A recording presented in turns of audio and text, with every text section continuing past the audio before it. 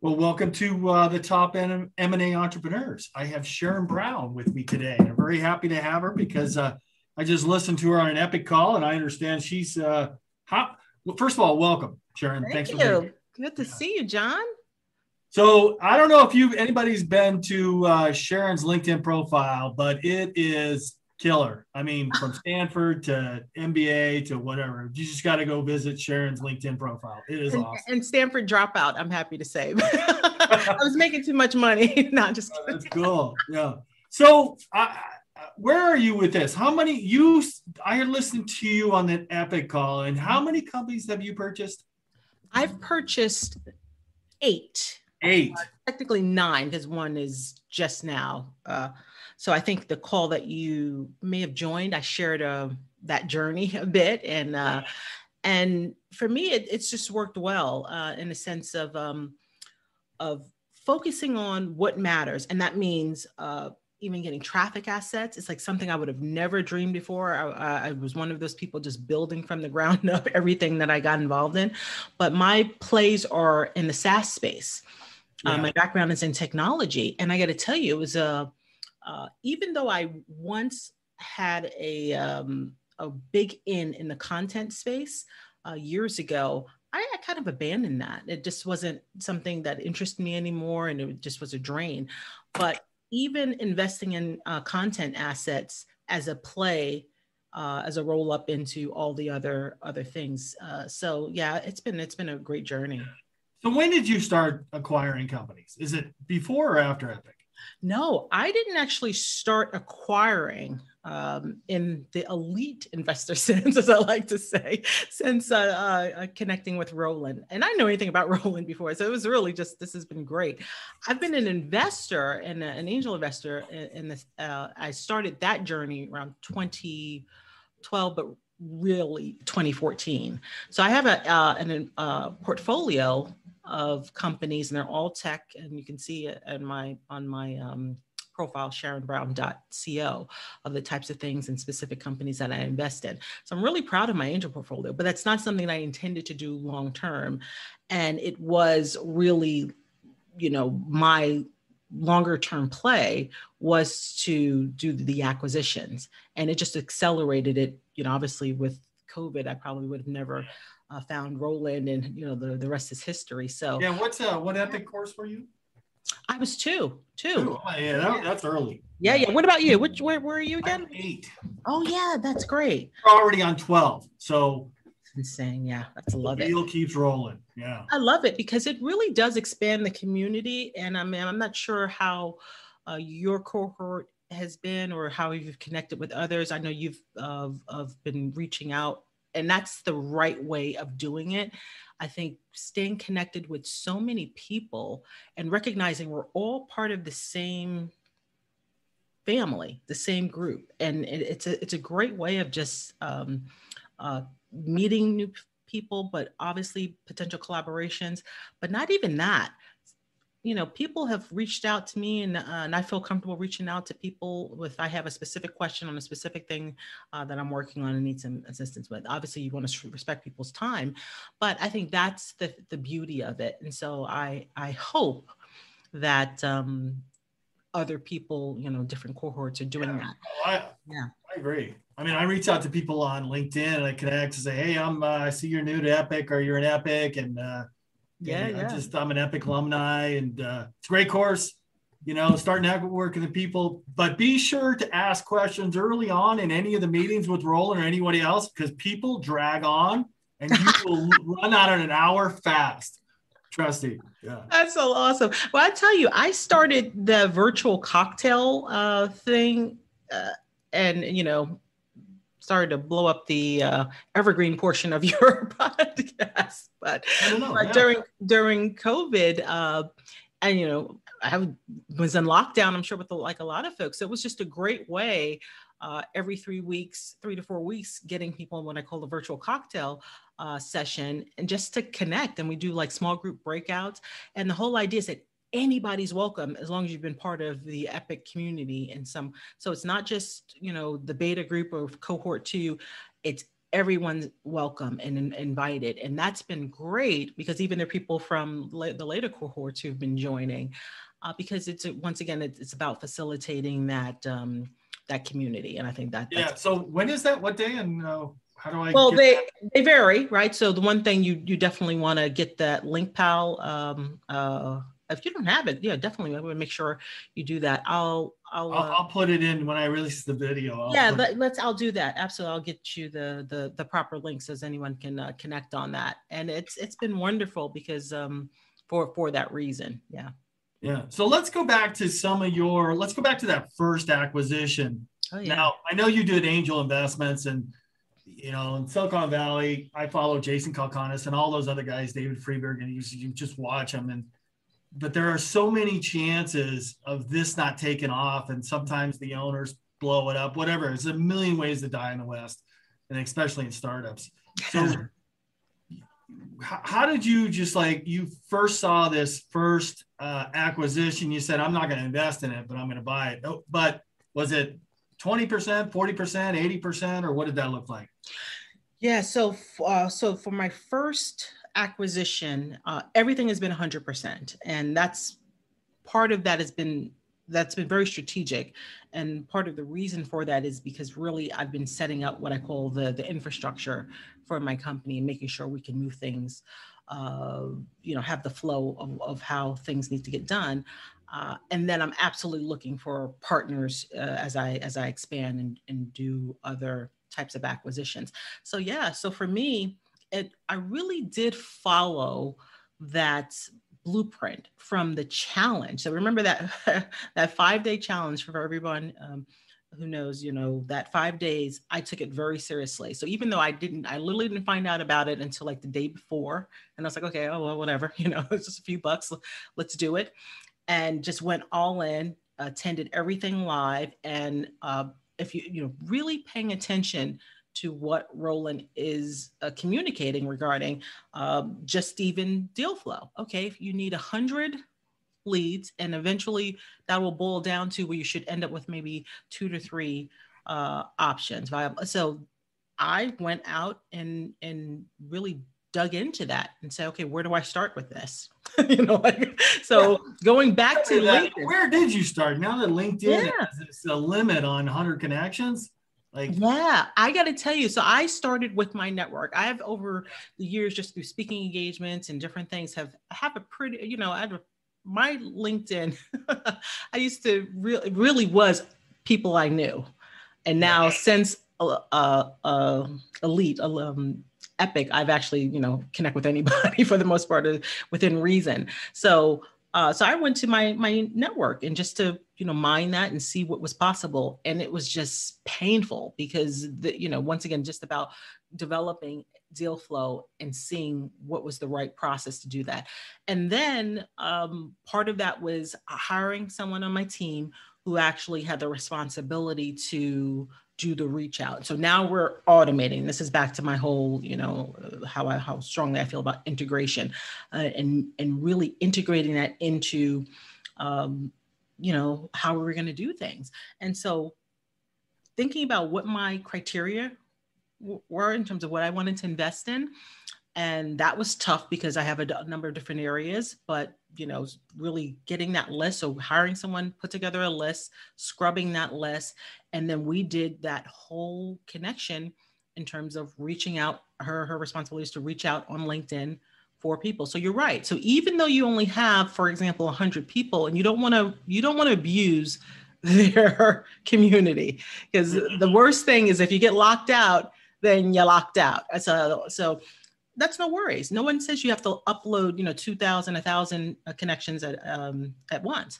So part of her responsibility, it was, reaching out on a daily basis. So obviously it was 100 at a time, and it was amazing the responses I was getting. So then that started that entire process from reaching out, scheduling the calls, those initial meetup. And then I would have those conversations, and it's really been wonderful because I was doing probably in the early stages, probably somewhere up to about 7 or 9 a week. And then it started ramping up a little bit, and there you have it. And part of that was just mining the list, if you will, and following through. Yeah. This is very helpful because Yeah. I heard Adam say this, that one of the biggest challenges to everybody Epic is getting the pipeline, starting the pipeline, doing the pipeline, just getting 100 calls in there. Just like, my son asked me, how do I get better at basketball? Well, get out there and shoot. Yeah, exactly. Yeah. I got to tell you, and the thing about it, John, what I have found is that there are quite a few people who might be struggling with that same issue, because it's real. It was real for me. And I guess unless you maybe come from a solid sales specific background and you have all that set up, and for me, no, not so much, even though I've been involved quite a few big engagements in my day, but not this sort of rigor of what you do need to have set up in order to do it at scale.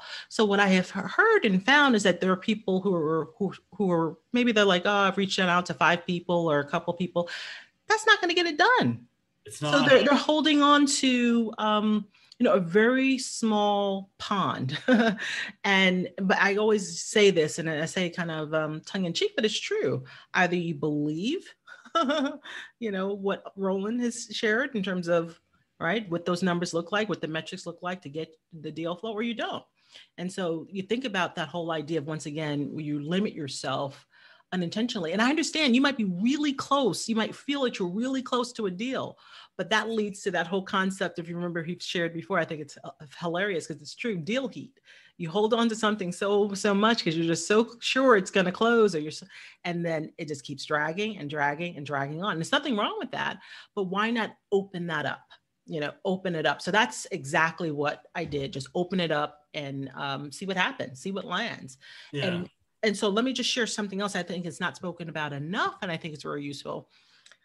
So I opened it up because I had to get my playbook down, in a sense of I was still, everything down to, how did I want these calls to go? What kind of, communication, what kind of things that I want to ask for?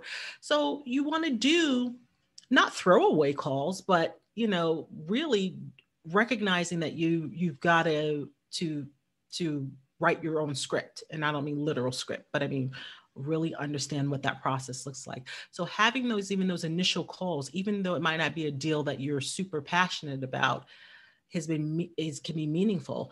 And in those early stages, I uncovered some fantastic information, just one surprising great relationships with people, which is wonderful. So even though I knew there's potential on a deal there after speaking with them, but then also learned some things, even about tools or resources or different things like that maybe I hadn't thought about, or it might be a great place for something else or someone else in the Epic community. So that deal's not right for me. Oh, but I know John is looking for this. And so I've even done that and have connected people with deals that, that might be better for them.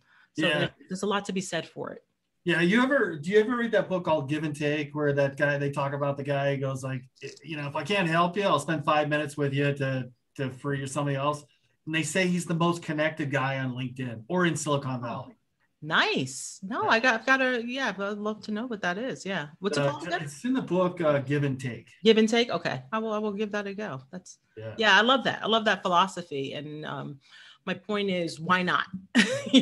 While you're trying to build your infrastructure, build the pipes, as I say, part of it is going to be the journey of learning what makes sense for you and your company, your investor profile, and all those things.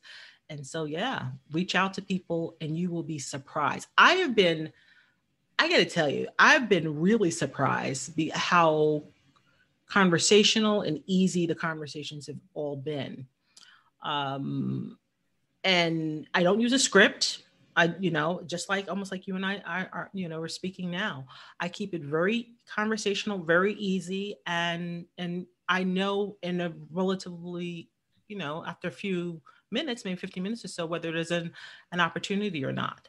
But even if there's not an opportunity, made a great connection. And once again, you never know if there's someone within my investor community who might be a great match down the road. I think your experience with investing in startups helps you kind of have that conversation and, talking about figuring out where they are financially or, mindset, whatever it is. Yeah.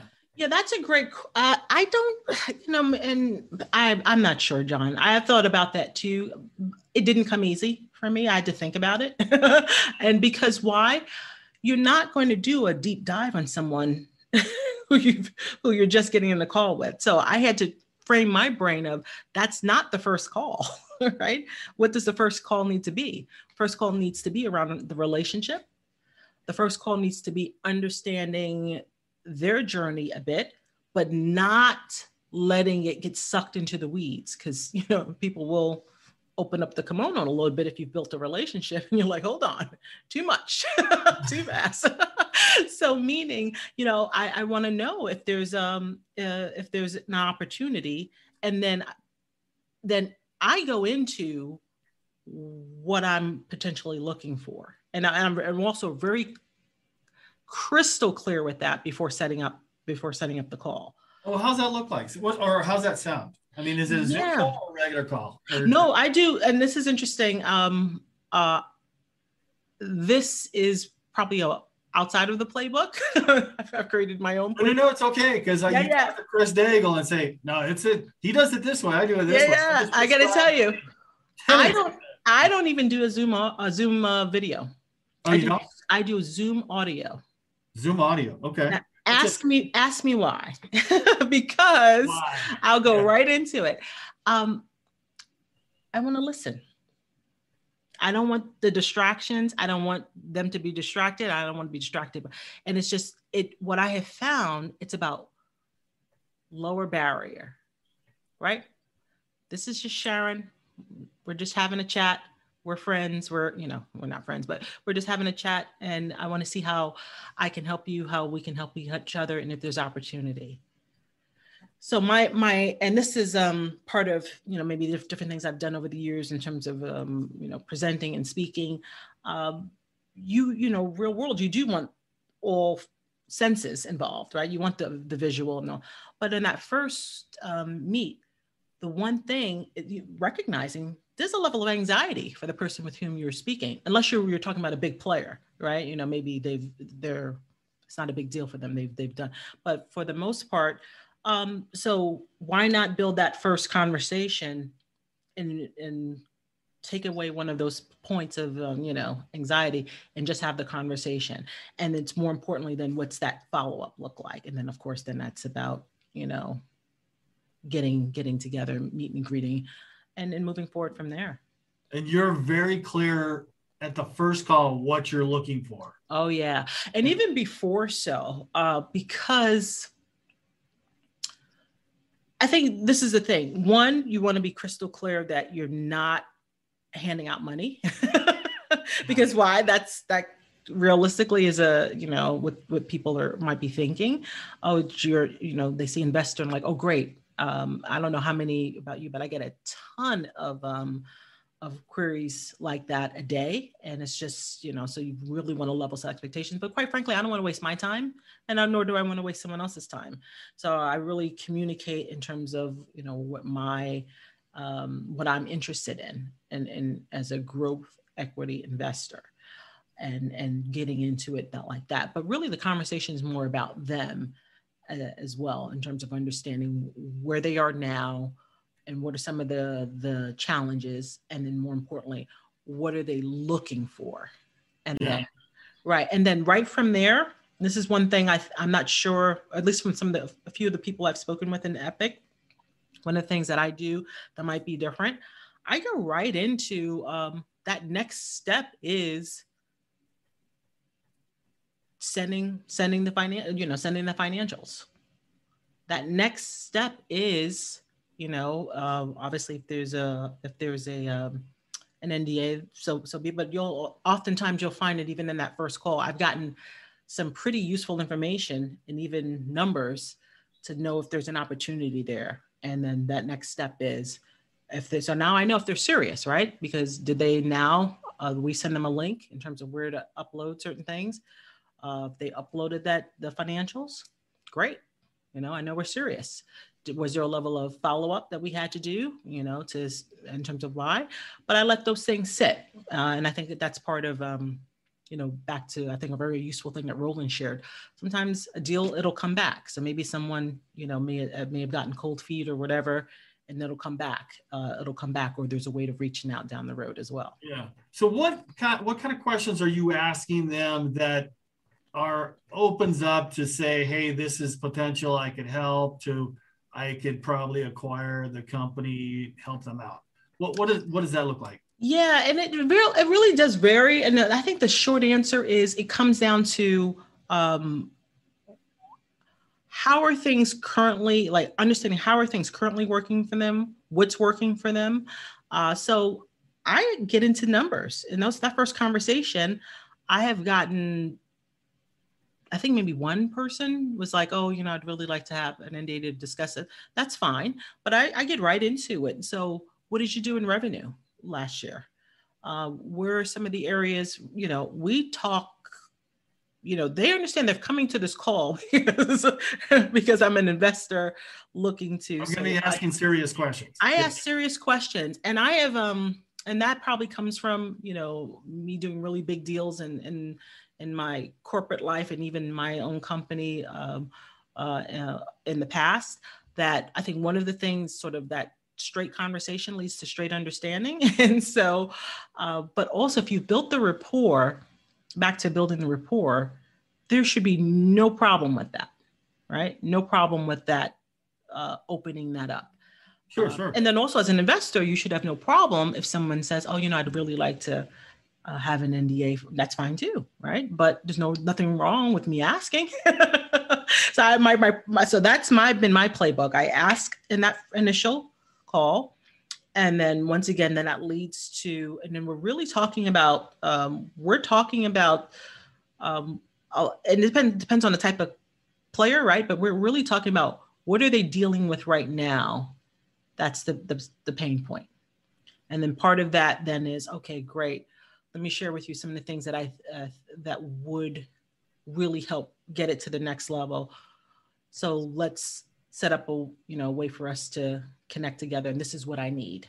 Yeah. And I don't get to a whole laundry list of things that here I'm going to need this and this and this. Yeah, like a playbook. Here, do this and this and this, and you'll be a $10 million company. Whatever. Oh no! And actually, let me just clarify. I don't even do that. And when I so from the point of, I'll share a little bit around. Okay, I see that you are having a manufacturing issue, or I could see that you're having a growth issue with X, Y, and Z.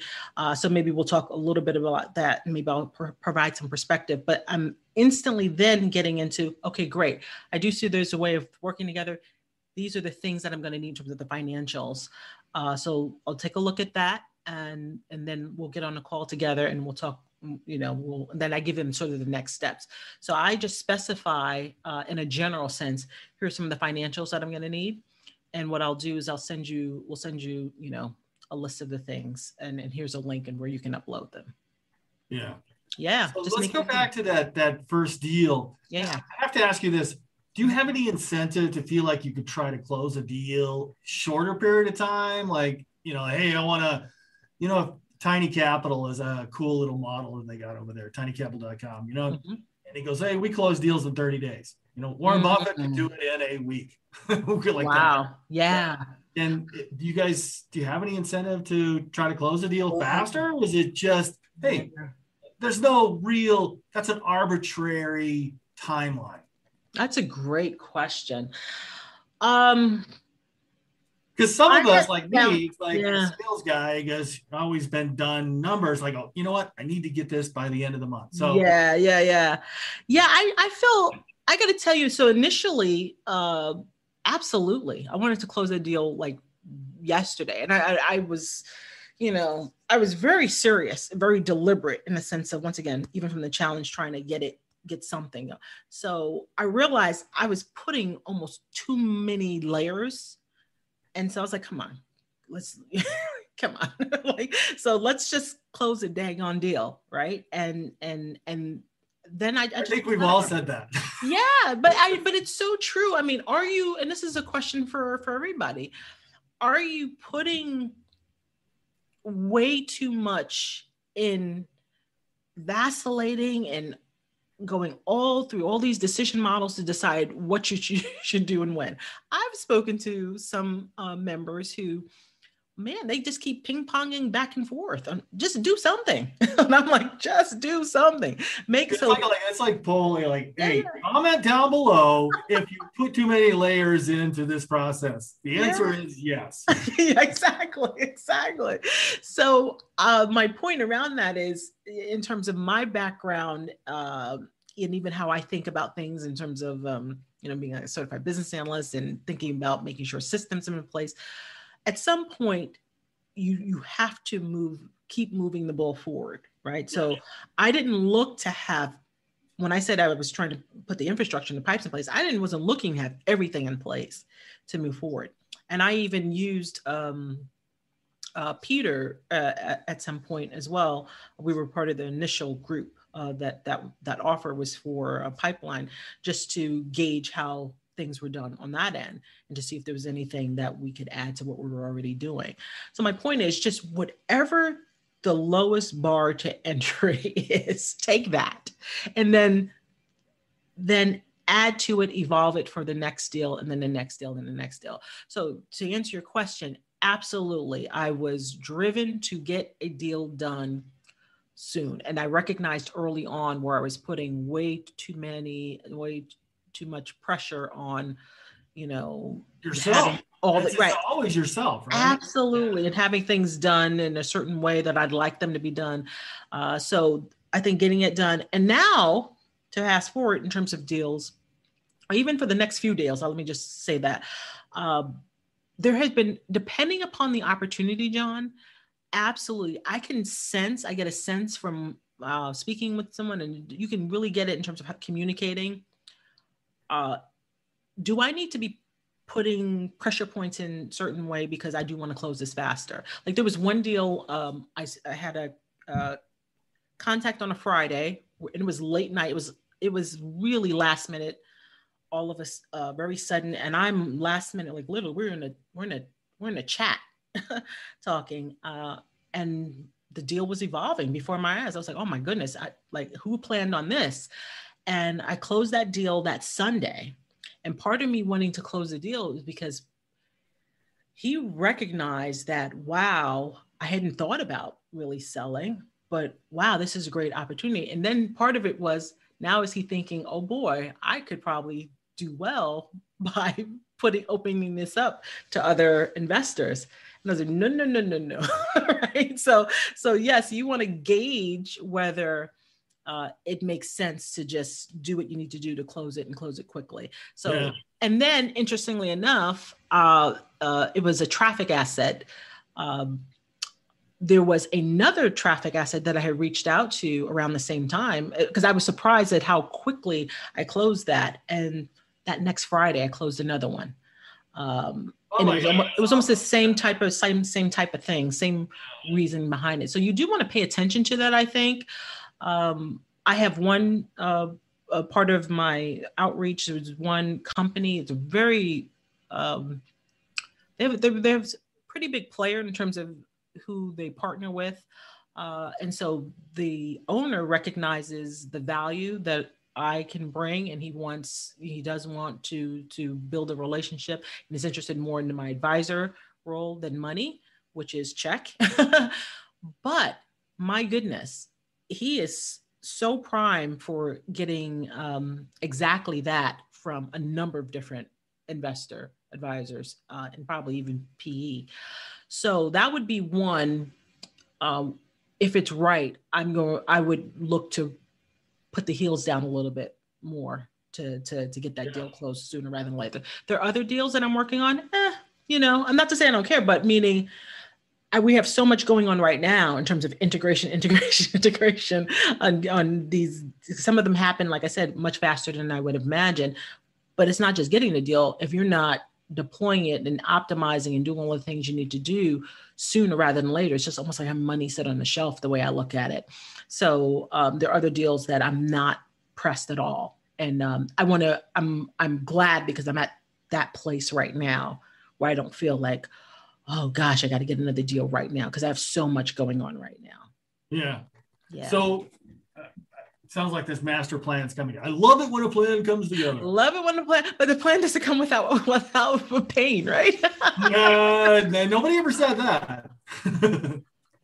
So Very back true, to this, how this first acquisition, was it a software company or? Yes. It's curious. A lot of people sometimes are stuck on, well, you have this master plan and I need this platform company in the middle here. But sometimes, you got to think outside the box and go for the outside in the carts and the spoke and wheel parts of it first. Before you get to that part. Yeah, I got to tell you, and that I am 100% on board with. So this one was software, but more importantly, I love not just the play in the nutrition space, with which it's in, but also I'm going to be able to use that back end for what I have going on in the dog space. And so that's wonderful. But you're spot on. There are other investments that I've done that it's just around here somewhere. And so it's about, wow, I see the beauty of where it can fit in down the road, or I see the beauty of where it can fit in to another particular opportunity. A great example of that is what I'm doing in the gaming space. And I something that I just love. And there's certain properties even that I'm looking at or have acquired that, man, you can really see how it can open up to other things as well. Interesting. So let's go back to that first deal again. 100%, right? Yes. 100%. Yeah. And it was a software company. So what kind of structure, price terms was that? Are you bringing money into it, or is it 100% earn in kind of deal? No, it was 100%. It was 100% and off the table. I was able to do sort of a DDP, but it was such an easy deal. And quite frankly, it was what I've been looking for. And I think that's been working for me, is going for what I undervalued, quite frankly, assets. And that's exactly what this was. So could have sold it for a heck of a lot more, but I offered him, I think, a pretty fair deal, because he did, quite frankly, at this point, he's just burning cash and not really didn't know how to tap into the value of the asset. Yeah. Was it profitable or unprofitable when you said burning cash? Well, burning cash for him, not as profitable as it could be. Yeah. I mean, easily. And there's some of that which you'll find, I think for me, works well. I've purposely, and I had this conversation with another Epic member, a couple of Epic members actually, in the virtual cocktails, that I've purposely been very strategic and I'm not going for the $100 million deals right now. Yeah. For me, it was about going for these undervalued, but easily places where I can instantly sort of plug and play and grow to scale. And while I'm once again getting the infrastructure in place, and we are just about there in terms of everything that I think I would need and want in terms of having back office and all those things to be able to just, it's not going to be a flick of the switch, but you get my point. In many ways, getting $100 million deal can be easier than a smaller deal, in my experience, and, with working in other types of companies. But yeah, you still want to make sure you're ready and have everything in play that you need in order to make those work. So this is interesting. If you sat on the other side, you were the seller, and you said, okay, I have a buyer wants to buy my company, but I'm not going to take any money off the table, but they're going to increase my earnings. I'm going to make a lot more money because, I'm at my skill level limit right now. Mm-hmm. And it's kind of going to be a deferred down payment. So do you present some kind of master plan to them, to what it's going to look like for them? Like, hey, you're going to be the platform company. We're going to do this, this, and this, and this. Your cost of acquisition is going to go down. Your access to millions and millions of more customers. And, end of the day, 2-3 years from now, you're going to make a lot more money than you would by yourself. Well, so let me just speak. So with my deals, I haven't had to worry about that, if you will. So when I say a DDP, I'm talking about like 60 days. Like, I'm not doing like a year and a half or anything like that. So I don't have to have those conversations of telling them my strategy on Yeah. how. So 60 days, they're out. Oh yeah. I'm 100%. Everything I've acquired, I own 100% right now. Oh, that's interesting. Okay. Yeah. 60 days, yeah. Yeah. And that's worked, that's worked really well for me. And I'm looking forward to, like, there's a couple of epic memories where we're going to look to do some deals together, where you have more people that can really support the deal, if you will, in terms of advisor support. So yeah, bringing their expertise to the deal. Yeah, exactly. So my point around sharing that is that's where I absolutely will be going into the playbook even more, the epic playbook on the different structures and different ways of structuring a deal. So on that seller, what is their motivation for moving out? Now, if you go through Epic, there's 10 reasons, 12 reasons, whatever that is. They're trying to move out. What are you looking for? So what is the seller looking for you? Yeah, what's their motivation? So for instance, I partnered up with another Epic member, Sabri, and we're looking at an IT company. And they want to take money off the table because he's got another opportunity, could be $1 billion opportunity. I don't know that case, but he wants to take money off the table to apply it to that. Yes. Yeah. So the with that first deal, his was simply like, this is painful. Oh, this is painful. Okay. I have built this great thing, and it's well received. I just can't get it to the next level. And I want out to use the money for another company. And I, part of due diligence, I did see that he does have another company that in the furniture space of all things. And so great. And then I'm finding that the rationale for that's stated for a lot, because I think there's stated and unstated reasons for getting out. Yes. Yeah. And so the rationale, what I'm finding typically is because I have another opportunity, because I have another business that I want to pour my. So how much do you gauge, the truthfulness of that, right? Someone's going to tell you, so you have to, you just have to peek under the hood a little bit and see what you can find. But honestly, I don't care why you're getting out, as long as I see it's a great deal. And once again, there's some undervalued assets that I can turn around.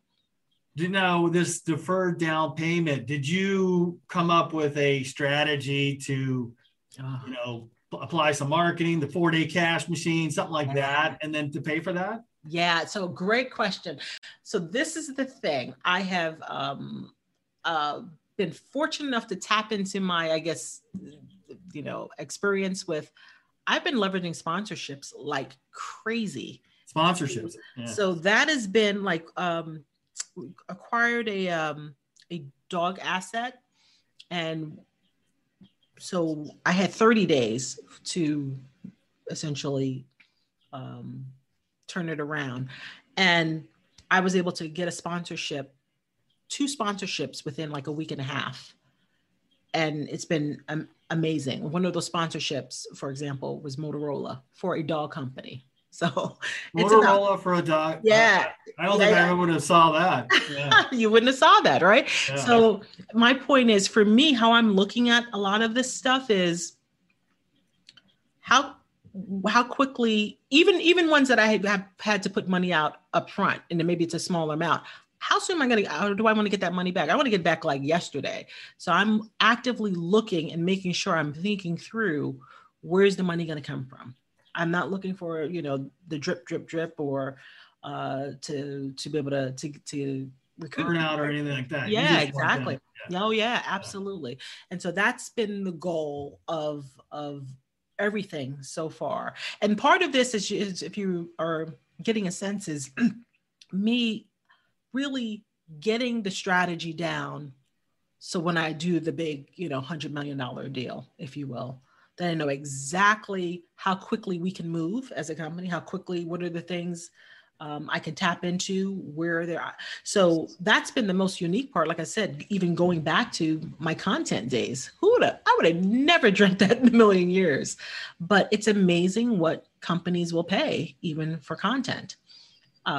It's amazing, who would have thought that if you have a sizable Instagram following, for example, as a traffic asset, that there are companies that want to pay a lot of money to tap into your audience. Oh my gosh. Yeah. I worked with a company that was making a tea, and they hired Courtney, one of the Kardashians. Oh, okay. Yeah. It was $300,000 a post. Wow. Yeah. That's incredible. Now, none of us are trying to do, we're not. It's not going to do that. That's a sponsorship. Yeah, I get that. Yeah, exactly. Yeah. You're not trying to be an influencer, right? If you're really legitimate running a company, how do you maximize that? So for me, it's about the brand sponsorships, the brand relationships. And you had that relationship with Motorola? No, not at all. So how did that idea come about? Yeah, it's so funny. So one of the secret sauces for me is in terms of why I even thought to do that, I used to, I once had a very successful luxury skincare company, and we were in the Four Seasons and the Bellagio hotels. And one of the first things that I did in terms of even like brand partnerships, believe it or not, was with American Express. And that helped catapult the brand. And how I did that, I tapped into that blueprint the same now, which was simply emailing, calling someone up. And you would be surprised, shocked, and amazed at how well received sometimes what you pitch can be. So that's literally what we've been doing. And now that we're really just going to scale a lot of that, because it is low-hanging fruit. And that's part of, a lot of the things that I have to look to do in terms of low-hanging fruit, because there's some real technical things in terms of the companies that I'm looking to put into place that will even, generate even more revenue. I've done 9 of these, and you are keyed into that more than all the others at this point. Or either that or I didn't ask him, but you're doing it the best. We'll see. I didn't hear it in any of the questions I asked, so you're doing it the best. Yeah. Oh yeah, well, thank you. It's been a great journey. Part of it, I got to be honest with you. And if you've maybe heard my maybe the last epic training I did, and I'm very honest. And like, I didn't have this. I share. If you remember that, I didn't have this in place. I had this in place. I didn't have this, and this in place. And this is what we're doing to try to get these things in place. Everything from all the way from deal flow, all the way through the acquisitions. So once you get an acquisition, then what, right? And that's all of those things I think you want to consider, but just don't overthink it. Yeah. Right? So how did you feel after that first acquisition? I mean, what were your like? I'm elated, or like, oh, now what do I do, or what? No. For me, it was just like, oh man, that was easier than I thought. And I gotta be honest with you. So you made it harder than you thought it was. Yeah. Let me tell you why. And this goes back to, man, it's just so real. I absolutely swore to, even from the challenge, I'm definitely not doing anything unless it's US based. My only acquisition is going to be US based because it's just easier, right? Everything about it would be easier. So I was shocked and amazed that my first acquisition was a company in Denmark. Really? And so, yes. And so that's what I said. Really? Yeah. And Your first acquisition is in Denmark. Yeah. That is interesting. Yeah. And it's so funny because back to every now and then you're going to see me write stuff. This is what I put down. First acquisition, Denmark. Yeah. It's so crazy too. Cause, so back to your point of your question of, well, how did I feel? I felt like, OS, you figure out what the S is. Like, okay, this was easier than I thought. And I didn't plan on this. And so the funny thing about it is like, even funny, I kind of laugh with people who are part of the team that like, there's still like localization issues, like some of the things were clearly in Denmark language, like transferring payment systems. And so that was pretty funny. But well, where's most of their customers? Is it United States? yeah, United States. Yeah. Okay, yeah. There you go. Yeah. And but to the point of not limiting yourself, may not be as painful as you think it's going to be, kind of thing. Because obviously I thought it would be painful to do something outside of the US for the first deal. And then recognize that, listen, you know what you know, right? So whatever your sweet spot is, whatever your thing is that you can do that. They speak English? Oh, 100. Oh, please. Oh, yeah. You'd be, yeah. Yeah. I think Americans were probably the ones that are limited in that. Well, it's like, I used to live in Europe with my dad when my dad was in the Air Force. So maybe every tiny little state in Europe, the next one speaks a different language. It's like going to Arizona and they speak different language in New Mexico and California. Yeah. Absolutely. Yeah. So that's been exactly the unique nature of what I would have never opened myself up to this early. Like I said, this was part of my 5-year plan, but it just got accelerated because of COVID. Because you're on your 9th in your 5-year plan. Are you ahead or you're ahead of the plan? Yeah. That's so funny. I honestly don't have a number like that. Never thought of it that way. And I think the number is almost not relevant. Yeah. And I don't know about you, but I'm not impressed that people like, oh, I made 26. Because whatever, so my point is, yes, I have some that are SaaS. I have some that are pure traffic. It's like, I would have never thought to do that as a way of generating, bolstering a SaaS play. Or, I would have never thought in a million years I would have gone back to a content play, and how that's been great in terms of, once again. Did you move everything here? Oh yeah, everything. Oh yeah, 100%. I was like, are you going to go to Denmark or any of these other countries and visit? No, there's no need for just for fun, but there's no need to because everything. Once again, that's a key thing as well for me. Back to the whole integration piece, you've got to be rigorous in how quickly you integrate and getting things online in play in whatever country so that you don't miss a beat with revenue, right? Yeah. That's partner relationships and whatever things need to happen behind the scenes. And that's all part of it. You literally will lose money, with just a hiccup of that's it. That was your last Epic call. It was talking about the integration. Yeah, exactly. And it's almost stunning to see where the areas where it can happen, where you can just have something that gets mixed or doesn't get transitioned over fast enough, and then you've just lost how many days of revenue? So are you working above the business where somebody is taking over it and sending, hey, don't come to me unless there's problems, or you're going to send your monthly numbers, or are you kind of working in it and saying, are you building? Let me tell you, this has been the godsend statement from Roland that I've gotten, working above the business. That's something I've never heard that statement before. Isn't it amazing? I never heard it. It opens your mind in a whole different way. Like, doggone it. Yeah. What are you doing? Just one word. And I'm like, what? Yeah. So let me share with you, everything I do, all the decisions, all the planning, everything is geared toward me working above the business. Period. Stop. And so I'm judging my success on how close I am to being there. So I'm thrilled that, back to the infrastructure and the pipes, I have, X% improvement in that area, right? There's some parts that I still have to be involved in because, once again, new acquisitions have just come in but ultimately the goal is I'm 100% going to have that person, that I have in play, who's going to take care of all of that. But part of it is me working out the workflow right now to make that happen. I've gotten to a place, for example, where I have a team member that handles, even back to the deal flow piece that I shared with you, I have someone that handles all of that.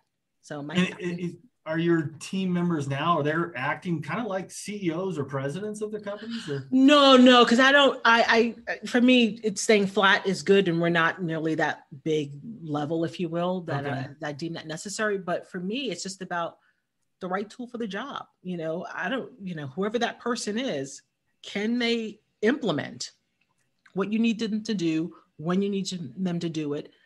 And that's going to make a measurable difference in, growth. Yeah. And so as long as I can be clear and specific on what needs to get done, what the bigger plan is, and it's their job to know how to do it and implement that. And and one of the things that we're big on is I have a saying, just don't be the bottleneck. That's my saying. Don't be the bottleneck. And even for me, like if there's something how do I know I am the bottleneck? Oh, because why? Yeah. If you've communicated what that full vision and the plan is, and even if let's just deal with like a specific day, and you have to get something out the door, what are the things that need to transpire in order to get it out the door? Is everybody clear on that? Who's doing what and how? And so you all automatically know when there's a bottleneck and who's the bottleneck. Don't be that person. Does something need to be signed off on? Does something need to be approved? Is there something with the monetization that's going to get delayed because, Sharon, Sally, or Joe didn't do X, Y, and Z? So that's kind of the big thing. Are the people that work for you, are they W-2s or independent contractors now? Well, so funny enough, 2020 November, I have let go of my last employee, W-2 employee. So we were set up for the work we did in our big integration companies. My company just wasn't set up in the way I needed to be set up now.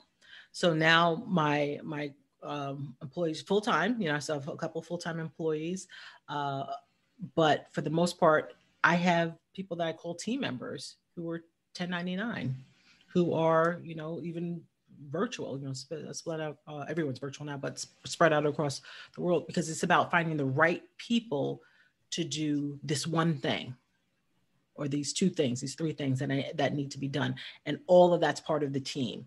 So I've just changed the model, and it's the right thing. It was the right thing to do because it's working really well. And that's everything from who's handling, different things on tech, who's handling certain things on deal flow, who's handling, sponsor outreach or social media, things like that. Just having the right person to do different roles.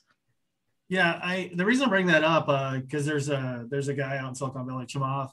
He's that Facebook billionaire. He threw out the idea that he sees the possibility where everybody is an independent contractor, and it's all. Yeah. I don't know if that's going to work for all companies, like let's say a GM or something, but everybody's an independent contractor. Yeah, I got to tell you, it's you'd be surprised, and maybe that even some of the biggest companies, definitely work that model as well. One of my bigger clients, who once again we just sort of ended that relationship in 2020, where my employee was there, I was hands off, like that was his role to handle everything that needed to be handled there. And their entire model was just using consultants, for this major part of the business. And we're talking about a really big European bank.